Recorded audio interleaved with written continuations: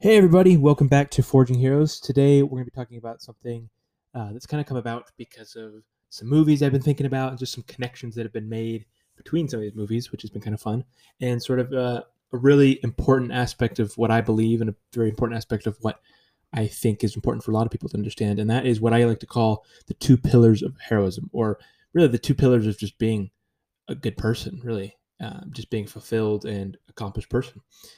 Those two pillars come from the phrase strength and honor that is used a lot in the movie Gladiator. And that's kind of one of the things that kind of got the ball rolling. Um, Gladiator has been one of my favorite movies, and I love the story, I love the themes, and the way it's just portrayed so beautifully. And the principles are just so solid, and again, it's portrayed in such a beautiful, beautiful way with really beautiful scenery and characters and a lot of depth and just a lot of symbolism in the archetypes of the characters and really, really beautiful stuff. And now this phrase that has been used, strength and honor, it comes from the main character, Maximus, who uses it pretty often. He uses it a lot in the well, first starting out, he uses it as in the Roman army and using it with his soldiers as he's one of the centurions, one of the generals. And so they use it as this phrase that the soldiers repeat to each other, and then he uses it throughout the story. And I love what those two words represent. And so I actually did some research to find if there was any validity to it being used in actual ancient times and actually then being used in the Roman Empire versus whether it was just a phrase used in the movie. And I found there's actually some truth to it being used, and it comes from the Latin phrase virtus in honor, and that's what they used, and that was kind of a big deal. It was an honorable thing to use that phrase. It came from these centurions who had to work crazy hard to get to their positions, and so there's a lot of symbolism behind it. So I kind of want to talk about what those two pillars of heroism are, and why I think those two encompass pretty much everything it takes to be a hero.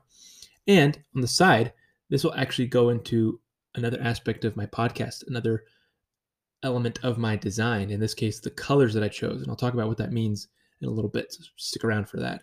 So, virtus in honor, that phrase, that Latin phrase, virtus, translates to literally the virtue, specifically of strength, courage, and excellence. Those are the kind of words it translates to: strength, courage, and excellence. I just think those are really tied together in that idea of being bold and having the courage to do what you feel is right, having the courage to stand up for yourself. And that's very much portrayed in the movie of the Gladiator, of just being able to have that excellence to dedicate yourself to something bigger and better and to have the courage to stand up for yourself. It's really powerful. And then en honor means in honor, or specifically not just honor like as in personal honor, but how you respect others. It's a duality. It's how you respect others, and it's also the dignity you have about yourself. So it's two things. It's kind of a moral respect for yourself and others, and that's kind of the more calm and more calming and sort of stoic way of looking at this. And so it's the grace under pressure. It's the ability to respect other people even when they don't treat you well, because you have that dignity, that moral compass that leads you to treating people better than they treat you. And so that's kind of what that means. Virtus in honor is that it's that fire that comes within, that strength and that courage, as well as that serenity and honor that comes from being a good person. And those together, to me, make up what I think can be summed up as a good moral character, just someone who is just solid in all aspects. It's kind of the full picture. Um, Now, the reason why I brought up the colors of my podcast is because the colors I picked um, kind of seem to represent these phrases. And so what I mean by that is, so this was over the past couple of years, I've been involved with certainly business things and doing a lot of research on marketing and things like that. And so I ended up going through a study a long time ago about learning about the psychology of colors and how certain colors affect the way you sell products. It affects how people perceive what you're selling. And so I found that to be interesting, and that's what I used. I used that information as when I was picking the name for my podcast and picking the design for it and picking uh, everything about it. And that's kind of, I had already really loved this phrase, strength and honor, and what it meant. And so um, first color you see on my logo is the words are in this kind of rich red color, and I chose red. It's typically seen as a stimulating color. It's associated with strength and courage. It's been proven that different shades of red can actually energize someone's mind, like their brain, and it can also increase It can like raise blood pressure and actually increase your breathing rate, so kind of pump up your adrenaline levels. Fascinating. I think that's really cool. Obviously, this is also affected by, this is the side effects of it, regardless if it's your favorite color or not. But it has that cool power to do that. It also is shown to increase passion and drive and intensity. So people who see red have that increase in intensity. And so you'll see red is often used in businesses involving like entertainment, like movies and TV. It's involved with sports. Oftentimes you'll see the logos of sports stuff. You'll see a lot of sports in bright red colors. And obviously this works for other colors as well. Commerce, so anything with like products, specifically with like toys. I found that there's a lot of people that use red in marketing toys. It just kind of seems to grab people's attention and kind of has that playful energy to it.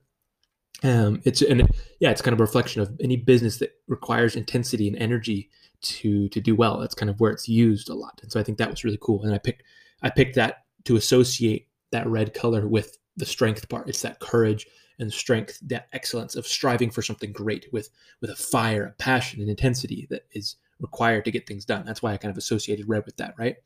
And that's kind of what it symbolizes for me. It's that inner courage. It's the color of the warrior, is like I call it.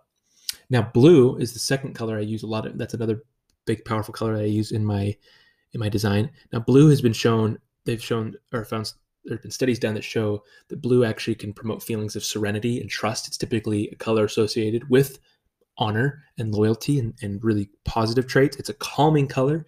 Depending on the shade, it can reduce. It actually has been shown to reduce stress and promote mental relaxation. So it actually has a physical effect as well. It's often been associated with religion and spirituality. An example of that is the Virgin Mary is typically depicted in blue in a lot of ancient paintings and things like that. So there's this kind of calming presence to it.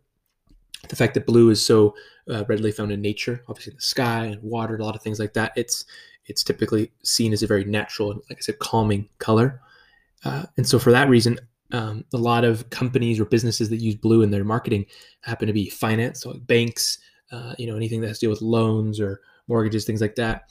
Security companies, healthcare oftentimes uses blue, anything with accounting, things like that. Any business that requires integrity, order, structure, something that you would want to have trust in, something you'd want some loyalty to, or, to be shown loyalty to, and anything that requires these sort of calm emotions. And that's kind of and they're gearing towards that. They're using the way that color psychology works to influence how you perceive their brand. And so blue is used a lot for that. Like I said, for me, it is associated with dignity and honor. It's a loyalty thing. It's a very noble color and it's very calming. And that's kind of the steady hand of order and reason that someone needs. It's the duality of the warrior's energy as well as the sovereign, as we talked about in the archetype ideas. Is you have to be able to intensely, go after what you want, but also reign in your own life with serenity and calm and honor, dignity, something you would be proud of, right? And that's kind of how I associated those colors. I also used a bit of gold. Now, gold is typically used in, it is linked to success, prosperity, positivity, kind of has that yellow hue that makes it seem very positive. Also, it's associated with royalty. The fact that gold is, been a very valuable asset to, and wars have been fought over gold for, thousands of years. So gold has that really royal color. And I like the idea that it's the union between these two powerful aspects, between these two pillars, the union of those two pillars, strength and honor.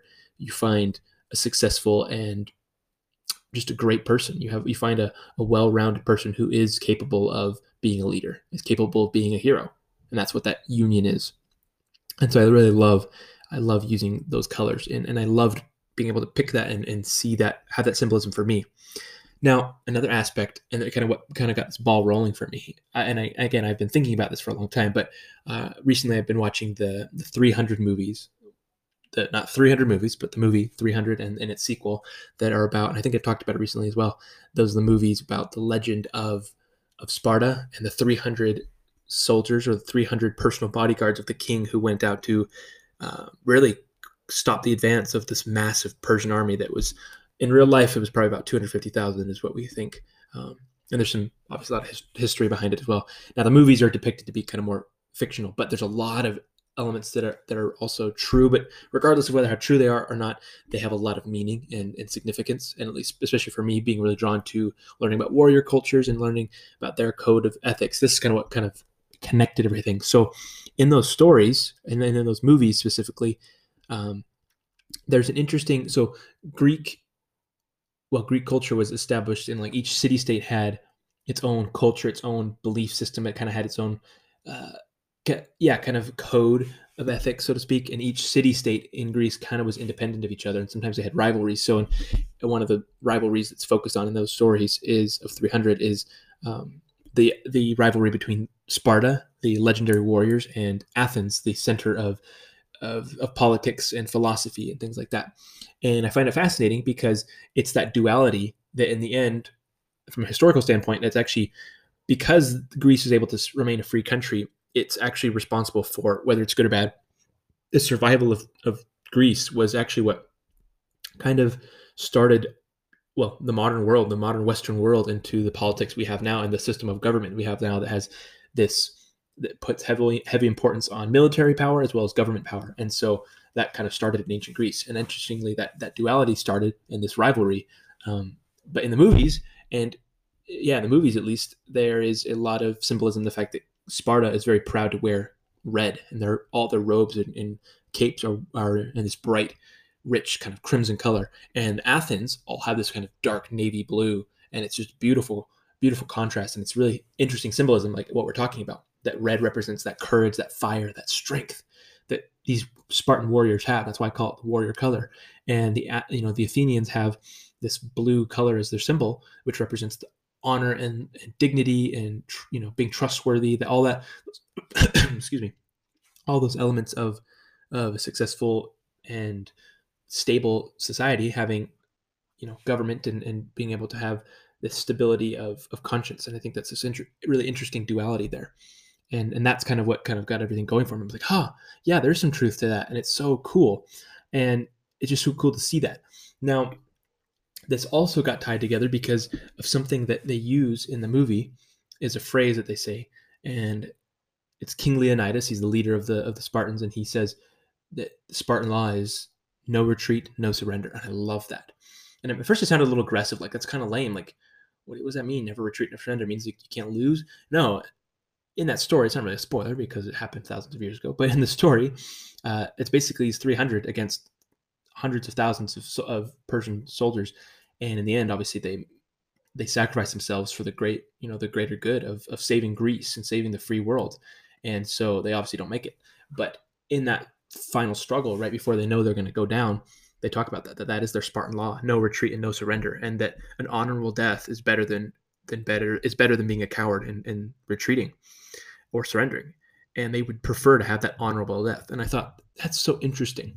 Like, where does that power come from within? And so I kind of connected that phrase to the gladiator phrase of strength and honor. That idea that in retreating, that would show a lack of strength and a lack of courage for them. And in surrendering, that would show a lack of dignity and honor for themselves and for their enemies. They felt like they could only surrender to an enemy that was better than they were, and they didn't really think there was such a thing. So yeah, that for them, retreating or surrendering was not an option. It was to have that honorable death. And I thought, is there any truth to that? Is there anything that can be applied to us? And I did find that I think what they're trying to tell us, well, maybe not what they're trying to tell us, but what we can interpret from that is the idea that anything that would be a blow to your courage or strength or your honor and dignity is not a good choice. In the sense of, if you're pursuing a goal or a project or something difficult, don't be afraid to fail. Just go forward and don't retreat. Just go until you find a roadblock that can't be handled and deal with it. There is no shame in a graceful defeat or failure. There's no shame in that. In fact, it's encouraged to have those moments of failure that can teach you so much. And it's in those honorable moments that you can be mature and learn from your mistakes. And that's what they're talking about. An honorable death for them was just that. It was dying in heat of battle, defending what they believed in. For us, that honorable death could be really just fighting against some unbeatable odds for some goal you really want to accomplish, until you either have to back down or you get defeated, and I guess you shouldn't back down. You get defeated in a good way, I guess, and you learn from that mistake. You either succeed or you get defeated, but you learn. And And I think that's what they're trying to tell you is don't surrender your dignity and don't surrender your strength. Don't be afraid to fail as that result, if that result happens. And don't be afraid to just, yeah, commit to something. And even if it doesn't work out, it's that dignity and respect you have for yourself and for other people that shows you that you can accomplish things. And that's what their phrase, no retreat, no surrender. And that's why I love it. That's what it means to me, at least. And it's become really powerful. And it connects beautifully with the idea of strength and honor. It's just such a simple creed, a mantra to live by. And I think it has a lot of power when we interpret it this way and kind of go through what it means. You don't have to have this huge resolution of what you're going.